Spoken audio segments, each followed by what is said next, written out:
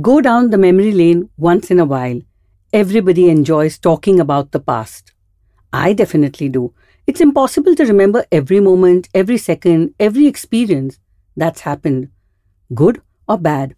Penning it down as you go along can give you joy and even an immense satisfaction of getting it out of your system and looking at it in a different light. Perhaps even help you to make peace and discover what you were troubled about has faded over the years.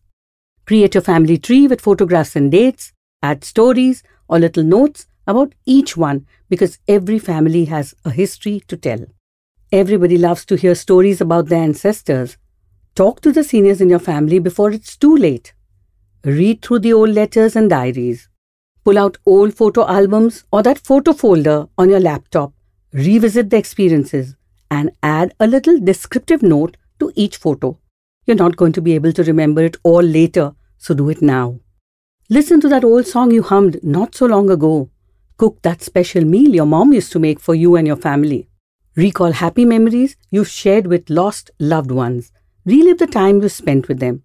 Those would perhaps be some of the most important learnings or legacies that need to be passed down to the next generation for sure.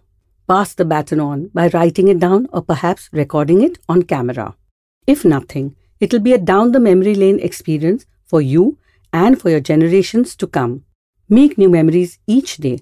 For one day, you will look back and realize that they were the big happy moments of your life. You were listening to Rewire Life in 1.5 minutes with me, Hira. Do tune in for more every Monday. Namaste.